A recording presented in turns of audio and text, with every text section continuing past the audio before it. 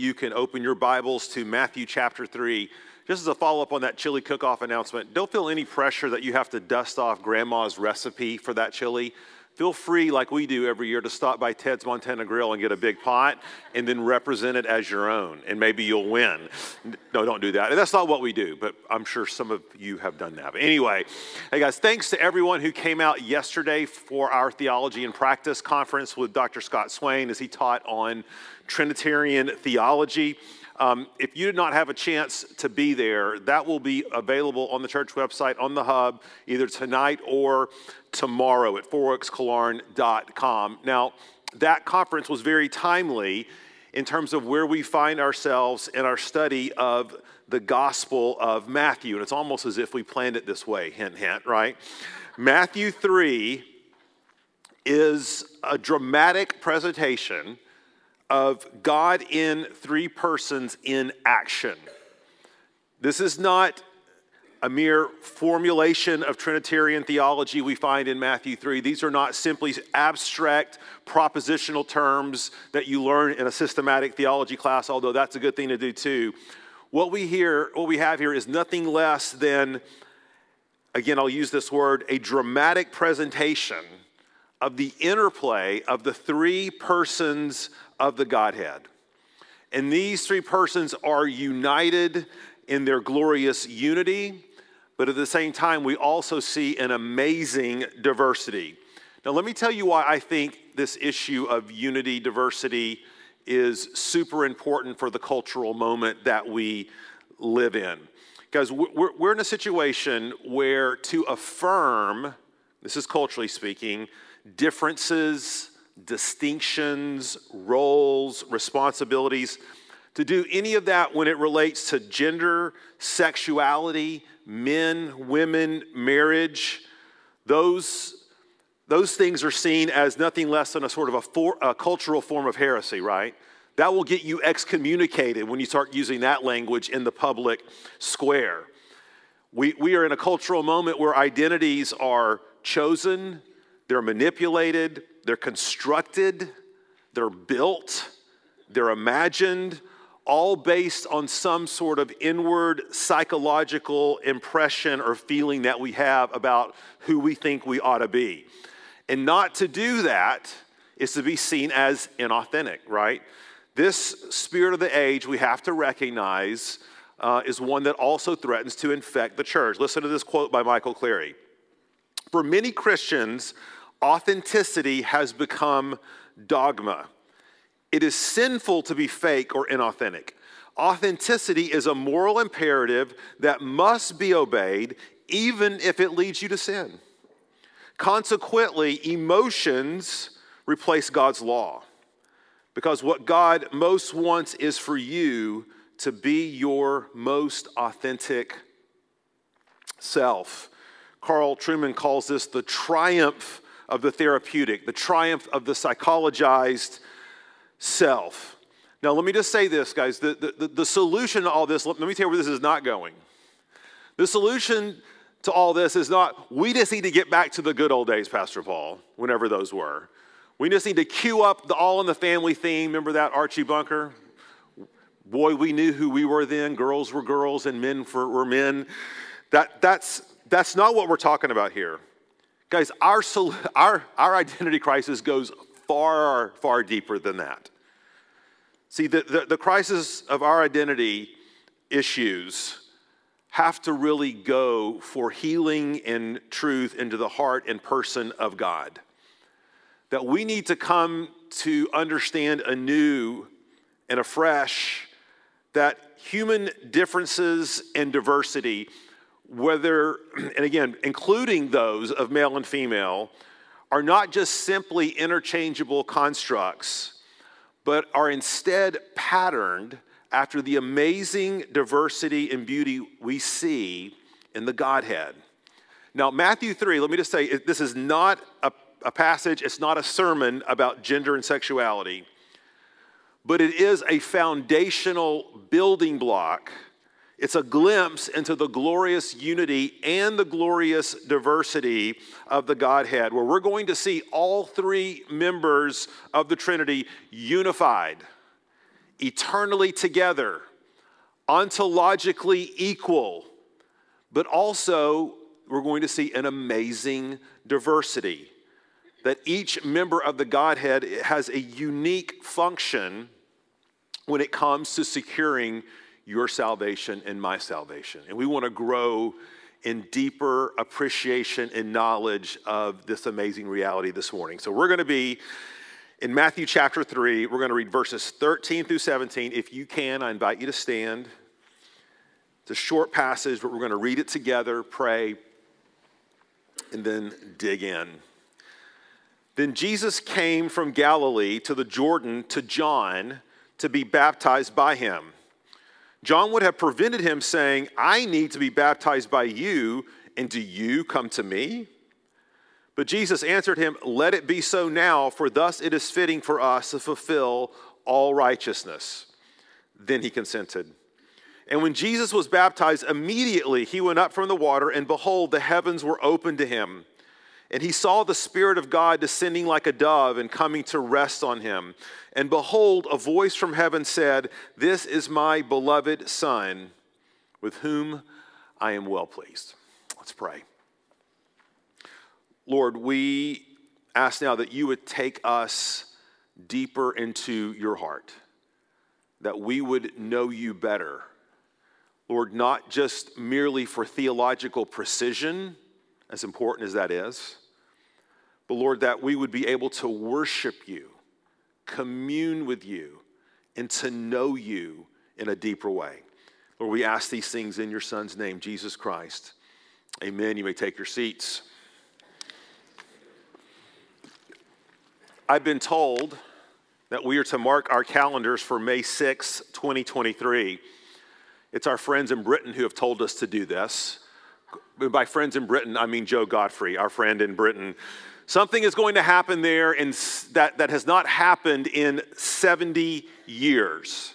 There's going to be a public coronation of someone of the royal family. King Charles is going to be coronated, and Joe Godfrey, who many of you know, we keep her on staff mainly because of the accent. She is going over just for this event. Okay, now she also, I think, is going to visit her mom, but you get the sense. I hear it's going to be amazing. It's like one of these like century marker sort of things. Now we have to ask, and as an American, I have to ask, why do we need a coronation, right? Why is it necessary? Because after all, Prince Charles is now King Charles, okay? He's king. He's making decisions, or what few decisions a royal actually makes, but he's playing the role, right? Driving around and being seen and meeting with the prime minister, so says the Crown that we've been watching. But we have to understand, okay, a coronation is not going to make him king or not king. He is already king, okay? The coronation isn't for him. The coronation is not to bestow authority. The coronation is for the people.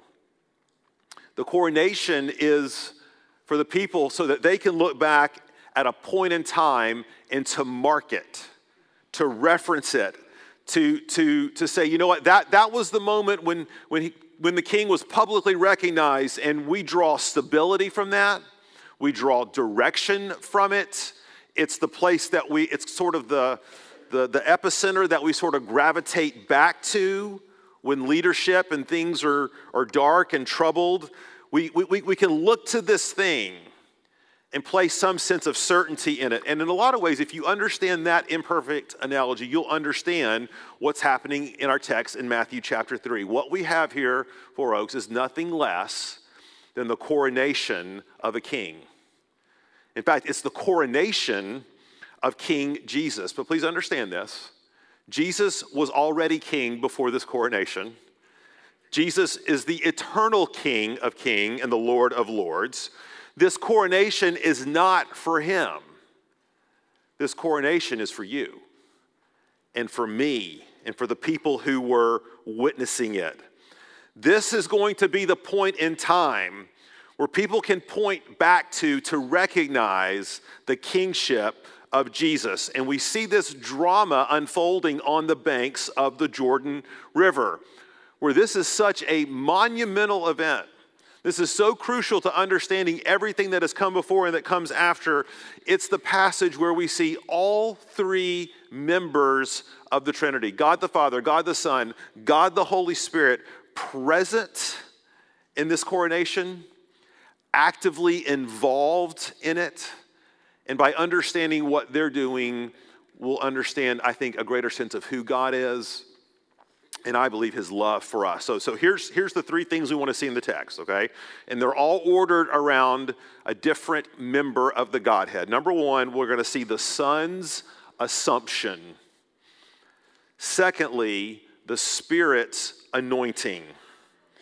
And finally, the Father's announcement. Now, it would have been nice if that last point, Father, if that had started with an S as well, but I'm not even that gifted, okay? So I couldn't figure out another word for the Father. So here we go. The Son's assumption, the Spirit's anointing, the Father's announcement, okay? That's where we're going. Let's look first at the Son's assumption. Look at verse 13. Verse 13 makes it crystal clear that the baptism of Jesus was not a happenstance thing. Jesus did not get swept up into the emotion of the moment. Jesus' friends were not all walking down the aisle, and Jesus said, I'm wondering what's happening. I think I'll walk down the aisle too and pray a prayer, and then afterwards have no idea what I did, okay? That might be some of your testimonies, I don't know. But listen to what verse 13 says. It says, then Jesus came from Galilee to the Jordan to John to be baptized by him. This is the language that Matthew uses. It denotes this idea that Jesus made a beeline from Nazareth to Judea. It was about 70 miles. And for this journey, he had a singular purpose. He was coming there singularly to be baptized, which should signal to us, number one, this is obviously something very important. This is not peripheral. And again, we could have an excursus about why baptism is important and why it's not peripheral, but that's not today's sermon. But today's sermon is why? Why is Jesus coming to be baptized? Because after all, as we saw last week, John is out in the wilderness performing a baptism of what? Repentance. A baptism for the forgiveness of sins. People are coming, they're confessing their sins. They're presenting themselves to God through John. They're being baptized as a symbol of the cleansing that they need from their sin. And our immediate question, the obvious question, is the same one that John the Baptist has, right? He asked it here for us. Listen, look what he says. Why, in essence, why should the Lamb of God who takes away the sin of the world be baptized? That's the obvious question. That's the question for us. Now, John the Baptist, or as we noted last week, JTB. We're going with JTB. JTB and Jesus get into it a little bit here, okay? So that phrase, look back at the text, John in verse 14, would have prevented. There's this idea there in the verb of it's a persistent action. In other words, Jesus is having to insist to John, saying, John, I need you to baptize me. No, thank you, Jesus. You don't need to be baptized. No, John, this is my coronation, actually. So please, would you go ahead and baptize me? Oh, no, Jesus, you need to baptize me. That's the sense of things. They're going back and forth. And would you know it, Jesus wins the argument, as he always does, right? And it says that John relented. But now, here's the interesting thing. Why did Jesus do this? Well, Jesus actually himself gives us the answer. Look back at the text. He says, so that we might fulfill all righteousness. Now, there's no shortage of debate about what this means. You can consult the commentaries for it. But I think what I'm about to say, I think is in my mind, probably the clearest answer. I think it's particularly as we unfold Matthew, I think we'll look back on this and see that this is certainly the answer. Please understand this. Jesus is not being baptized as a sinner. Jesus is being baptized as a substitute. Jesus is being baptized as a representative. He's assuming our place. That's what we mean by the Son's assumption. Let me kind of unpack that for a minute. As part of Jesus' mission, part of his incarnation is not simply that he came to die. Now, as evangelicals, we get that part of Jesus' mission, right? Jesus came, the cross, died on the cross, substitute for sins, and absolutely that is the foundation of the gospel. The gospel is nothing if it is not that. But have you ever thought, if that's all Jesus needed to do, why wouldn't Jesus just die here at the beginning of his ministry? Why take 3 years of teaching and preaching and healing? Well, I think the answer to this is that Jesus did not come just to die a death on the cross for us. He came to live a life in our place. Jesus came to fulfill all the righteous requirements of the law. You see, Paul makes it clear in his letters that Jesus is kind of like a second Adam. See, the first Adam went into the fray for us. He came as our representative. He came as bearing the torch of God's righteousness, and Adam failed miserably. But what we have with Jesus, in a sense, is the second Adam. He has come to do what the first Adam failed to do. We're going to really see this in living color next week when we see the temptation of Jesus. Is Jesus going to fail like Adam? Is he going to fail like Israel in the Old Testament wilderness? And so this is in a sense, Jesus, our captain, carrying the torch for us. He is identifying for us. We sang that song at the beginning of the service. Christ our captain. If you didn't hear it, it was because you weren't in here. Only 10 of you were. Let the hearer hear, okay? You know I just had to throw that in there, okay? So what we have here, the praise team was here, and they're like snickering like I was here. Jesus is publicly identifying himself with us because, let's be honest, we are the ones who need cleansing. We are the ones who need forgiveness. And can I just say, maybe you're here this morning and you don't consider yourself to be particularly religious. Or you're here because your parents made you come, or you're visiting with a friend, or you're here from out of town.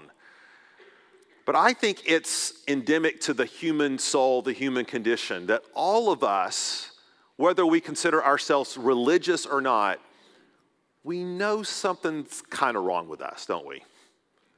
We know something's just not quite right. Our lives don't exactly match what we aspire to in our hearts. Now, sometimes it's hard to get in touch with that because we're super busy. We live in clutter. We're constantly bombarded with social media and noise. We'll do any number of things to cope with that, right? To set it aside, to suppress it, to put it down. But when you're laying in bed at night and you're having trouble going to sleep, or you're daydreaming at your desk at your job or in your class, you know deep down something's not quite right. My conscience bothers me. Things aren't working in my life the way I think they're supposed to work. There's something broken. There's something there. You feel and here's the word where the word disease comes from. You feel a dis-ease in your soul. And here, we all recognize, right, when we're brutally honest, we need somebody to make this right. We need this cleansing. We may not call it that, but that's what it is. And here Jesus is saying, I know what you need. I know you can't do this for yourself. I'm here to fulfill all righteousness by standing in as your representative. Now, I think one of the things that's in view here, and I've told you this before, but I think when Matthew wrote his gospel, he clearly had a scroll of Isaiah open right next to him, okay? Because he quotes Isaiah extensively, explicitly, and implicitly. But I think this idea that Jesus says, we need to fulfill all righteousness, so that the righteous requirements of the law, I think this really draws from Isaiah 53:11, the suffering servant. Listen to this. Out of the anguish of his soul, he shall see and be satisfied. By his knowledge shall the righteous one, that's Jesus, my servant, make many to be accounted righteous, and he shall bear their iniquities. You see, it won't do just for anyone to sacrifice themselves for you. No good for a mere human to die for one another in terms of the payment of sins, in terms of the cleansing of the heart, the cleansing of the conscience. No, Jesus says, as the Holy One, as the perfect one, I'm going to be your servant. And I'm going to take that punishment upon me. I'm going to be accounted righteous. I'm going to bear your iniquities. And I believe this is who Jesus is and who he's being presented as at this coronation. I mean, guys, this goes against everything that we know about a king, right? With a real coronation, there is pomp and circumstance and glory and honor and praise. But here Jesus is on the banks of the Jordan in obscurity. The Son of God became man. He was a servant. Jesus did not need a cleansing. You and I needed a coronation, which brings us to our second point. Let's look at this, the Spirit's anointing. So back to the text. And when Jesus was baptized, he immediately went up from the water, and behold, the heavens were opened to him, and he saw the Spirit of God descending like a dove and coming to rest on him. Now, once more, I think Matthew is drawing, knowing that these were Jewish Christians. They were very familiar with their Old Testament. They would have, I think, immediately associated this scene with what we see in Isaiah 42. Look at that passage. Behold my servant, Isaiah says, whom I uphold, my chosen, in whom my soul delights. I have put my Spirit upon him, and he will bring forth justice to the nation. So the idea here is that the Spirit, God's Holy Spirit, is coming down upon Jesus as part of an anointing. Now, that's a big spiritual, religious word. What do we mean when we say anointing, right? I think there's some sort of horror flick called The Anointing or something else. Anyway, it's one of those things. What we talk about when we talk about anointing is this idea of God setting apart someone, God conferring favor, God conferring status. And one of the things that we see in the Bible is that whenever there is an anointing from God, whether it's through a prophet or a person or someone else, there's always a physical sign that accompanies it. And part of that is that it's part of God's confirmation to say, look here, I'm giving a visible demonstration of an inward reality. I'm confirming it by this outward sign. And so what are the outward signs here? Well, first of all, it says that heaven was opened. And again, we don't know exactly what that means. We don't know if there was a bright flashing light. We do know there's lots of examples of the heavens being opened in the Bible.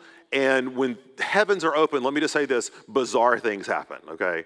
So the heavens are open for John, and it's like all these beasts start coming out. And he's like, thank you very much. We'll just shut that one up right now. Ezekiel, the heavens are open for Ezekiel. We still don't know what Ezekiel saw. Wheels spinning. I mean, it's just like, what in the world is going on? The whole idea is that there's this overwhelming sense of God's presence.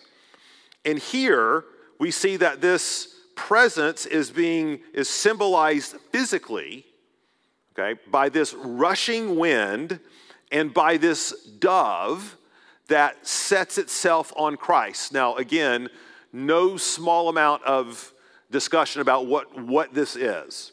First of all, let's be clear about something. All the gospel writers make it really clear this is a physical dove. Whether the Spirit is in the dove, the Holy Spirit, or whether the Spirit accompanies the dove, I don't think that's really the main point here.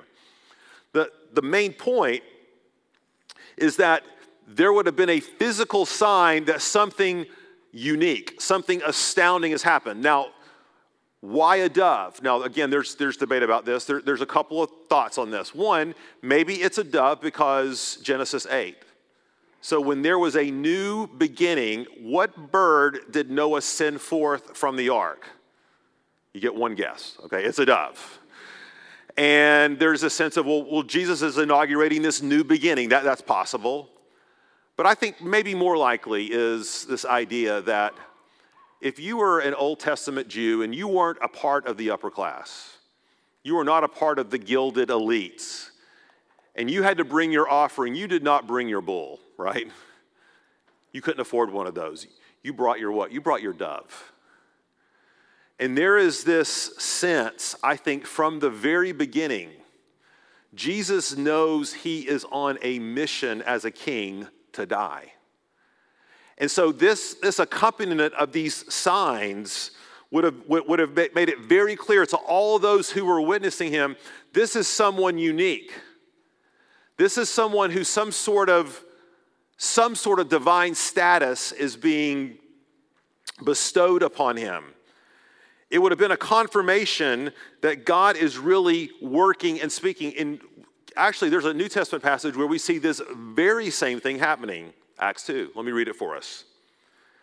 When the day of Pentecost arrived, they were all together in one place. And suddenly there came from heaven, sound familiar? A sound like a mighty rushing wind, same thing. And it filled the entire house where they were sitting. But now instead of doves, what do we get? Fire, okay? And divided tongues as of fire appeared to them and rested on each one of them. And they were all filled with the Holy Spirit and began to speak in other tongues as the Spirit gave them uttering. Again, what would all of this have communicated to them? Something divine, something supernatural. Remember, it wasn't for Jesus' sake, as far as these signs, he was already king. It was for the people who were watching and observing. Now, I do think there's a second thing that's going on when it talks about the Holy Spirit descending upon Jesus. And this gets to the heart of the nature of Jesus' mission. He had to fulfill all righteousness. He had to be obedient. He had to fulfill the righteous requirements of the law. Have you ever asked yourself, how was he able to do that? Now, some might say, well, Pastor Paul, he's God, of course. But you know, as to his divine nature, absolutely. But you know, and this is from the seminar yesterday, Jesus was also not just 100% God. He was 100% man. And how was it that Jesus was able to persevere, to be faithful, to be obedient? I would submit to you, it was through the power of the Holy Spirit. Just a couple of verses. And by the way, who is the first divine reality that shows up in the womb of Mary? Matthew says, the Holy Spirit. Listen to what Luke 4 says. And Jesus, full of the Spirit, Holy Spirit, returned from the Jordan and was led by the Spirit in the wilderness. And Jesus returned in the power of the Spirit to Galilee. And a report about him went out through all the surrounding country, and he taught in their synagogues, being glorified by all. Listen to Acts 10. And I think Acts 10 here is referring to John's baptism. Listen to this. You yourselves know what happened throughout all Judea, beginning from Galilee after the baptism that John proclaimed, how God anointed, that's where we get that word, Jesus of Nazareth with the Holy Spirit and with power.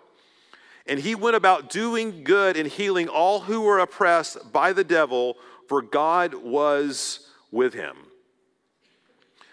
Because isn't it interesting that every time we see Jesus kind of in one of three venues in the Gospels. He's either with the crowds, he's with his disciples, or he's with his Father. How many times do we read Jesus, as was it his custom, got up early before the sun even rose to get alone to pray? Jesus, after the miraculous feeding of the 5,000, got alone to pray. What is happening there? What can we learn from this as believers? Guys, Jesus was utterly dependent upon the power of the Holy Spirit. And as such, he expressed, and I'm speaking in human terms, so don't go too far with this, he expressed that need, if I can use that word, through his communion with the Father in prayer by the power of the Spirit. Because one of the things that we have to recognize, again, living in our cultural moment, in the busyness and the chaotic noise of our lives, is that our dependence upon God, our dependence upon Jesus, it is very to say, will be measured accurately in one-to-one terms with our prayer life. If we believe that truly, just as Jesus, we can do nothing apart from God, we can do nothing apart from the life-giving work of the Savior, we can do nothing without the empowering witness of the Holy Spirit. If that has drilled itself down into our bones, then our prayer lives will reflect it.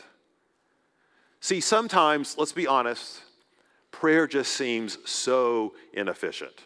Or maybe I'm just projecting onto you, right? My own thoughts. I've got so much to do. And if I sit here and read my Bible and pray right now, I'm not doing X, Y, and Z. And you know what? That's right. I am being inefficient to the things I think I need to do. Do you hear that? But God says, man does not live by bread alone. Walk in the power of the Spirit. Do not quench the Spirit. Be filled with the Spirit, just like that young baby right there, who I love so much, right? Your good granddad, Keith. Guys, you realize, listen to this astounding declaration in Romans 8 about the Spirit. If the Spirit of him who raised Jesus from the dead dwells in you, he who raised Christ Jesus from the dead will also give life to your mortal bodies through his Spirit who dwells in you. Think about that. The Spirit that dwelled in Jesus is the same Spirit that raised Jesus from the dead. That's the same Spirit that gave you life. It's the same Spirit that will carry you, strengthen you, persevere in you, and to the end of the age will be glorified in you. How much more, if it's for the sake of Jesus, how much more do we need the empowering leading of God's Holy Spirit in our lives? And this anointing is not something that just Jesus needed for his empowerment. This is needed for us. Last point, and we're done. There's the Son, there's the Spirit, but let's not forget the Father. The Father has a very important announcement. Look back at the text. And behold, a voice from heaven said, "This is my beloved Son, with whom I am well pleased." One thing we need to understand biblically is that God never reveals signs and wonders just for the sake of signs and wonders. He never reveals signs and wonders for entertainment purposes. The signs and wonders of God are always accompanied by the words of God. See, words don't serve the signs, okay? Signs serve the word. So look, take any place of Scripture. Let me just give you a couple examples. Pharaoh, spectacular signs in Egypt, the 10 plagues. But what was the function of the signs? The function of the signs was to show that God was great, so that when Moses went to Pharaoh proclaiming God's word, what did Moses say? "Let my people go." Think about Elijah. He calls all of Israel up to Mount Carmel, and he calls fire down from heaven. And this wasn't for entertainment purposes. This wasn't to show Israel all his cool and nifty tricks as a prophet. This was in order to show Israel, to open their hearts to this idea that only God is the true God. The signs were meant to be, the signs served as the venue by which the word was proclaimed. That's the same thing that we have here. See, there could have been an anointing. It could have been the Son being baptized. It could have been all signs and wonders. And then everybody go about their business. But if everybody was to go about their business, they would have taken upon themselves to interpret the signs. They would have interpreted, they would have taken it upon themselves to say, well, when I saw this is what happened. When I saw that, this is what happened. Like a bunch of different eyewitnesses. God says, I want to make this crystal clear what's happening in this anointing. And this is when God says, pointing to the Son, follow him. Listen to him. This is my Son with whom I am well pleased. Maybe this helps us understand a little bit better, and we'll see this in Matthew 2, where Jesus often rebukes the people for asking for a sign. What does he tell the religious leaders? A wicked and adulterous nation asks for a sign. It's not because Jesus is anti-sign. It's just that Jesus was not a traveling magician. He's not a magic man. He's not a soothsayer. Put this into modern day terms, he's not just simply a moral example for us. He doesn't just ride to the rescue and bail us out of things without revealing to us who he truly is. And the way that happens is through the word. In other words, don't just be impressed with this Jesus by the signs you see. Follow this Jesus. Obey this Jesus. Listen to this Jesus. Lots of application points we could delve into. Let me just mention a couple quickly. Because we are a culture, a spiritual but not religious culture, that loves signs. We love to look for a sign. We love to say, God told me. We love to say things like, I don't believe in coincidences, right? Now, all of those things have just enough truth to be really spiritually lethal. I've heard so many people say, Pastor Paul, God is leading me, I know it, to leave my wife, to abandon my kids, to abandon my home, to abandon my responsibilities, all in the pursuit of what the quote I just said before, trying to live for our authentic self and giving weight to feelings and emotions. When ultimately, what did Jesus say? I'll give you a sign. I'm the sign. I'm going to rise from the grave. I'm the Word of God. Because this is so important, because in an age that loves signs, what does it say? Satan can imitate an angel of light. Because it's simply a say, it doesn't mean that God doesn't work providentially. It doesn't mean that God doesn't speak to us, lead us, but be super careful to always take what you believe God is leading you to and make sure it is affirmed and validated by the Word of God. If it is not, that is not God's voice you hear. Validated, measured by the Word. Because I want to wrap this up this morning by doing two things. I want to point you quickly to just the bottom of this passage in terms of its deepest roots theologically. And I want to show you, secondly, how I think this applies to you right here, right now, today, with whatever you're going through. Theologians have a term that they call the covenant of redemption. Now, the Bible is full of covenants. God, the covenant God made with Abraham, the covenant God made with Moses, with Abraham, the new covenant. The covenant of redemption is not about the covenant God makes with man. The covenant of redemption is about the covenant that God makes with himself. That before the foundation of the world, before you and I were on the scene, God had an eternal plan between the Father, Son, and Holy Spirit to save you through his Son. That this plan was, God was perfectly aligned. He was perfectly unified in his three persons. There was no disagreement. There was no begrudging obedience. There was 100% joyful, mutual submission and unity within the Godhead for how God would go about saving his people. It's a beautiful thing, and we see it right in this text, don't we? When God says, I love my Son, listen to him, obey him, I'm well pleased with him, there is this idea that the Father, in his Trinitarian reality, is sending the Son. And that the Son, just as all sons, wants to be obedient to his Father. Again, not begrudgingly, but in full submission and in full unity and love. And they are like hand in glove.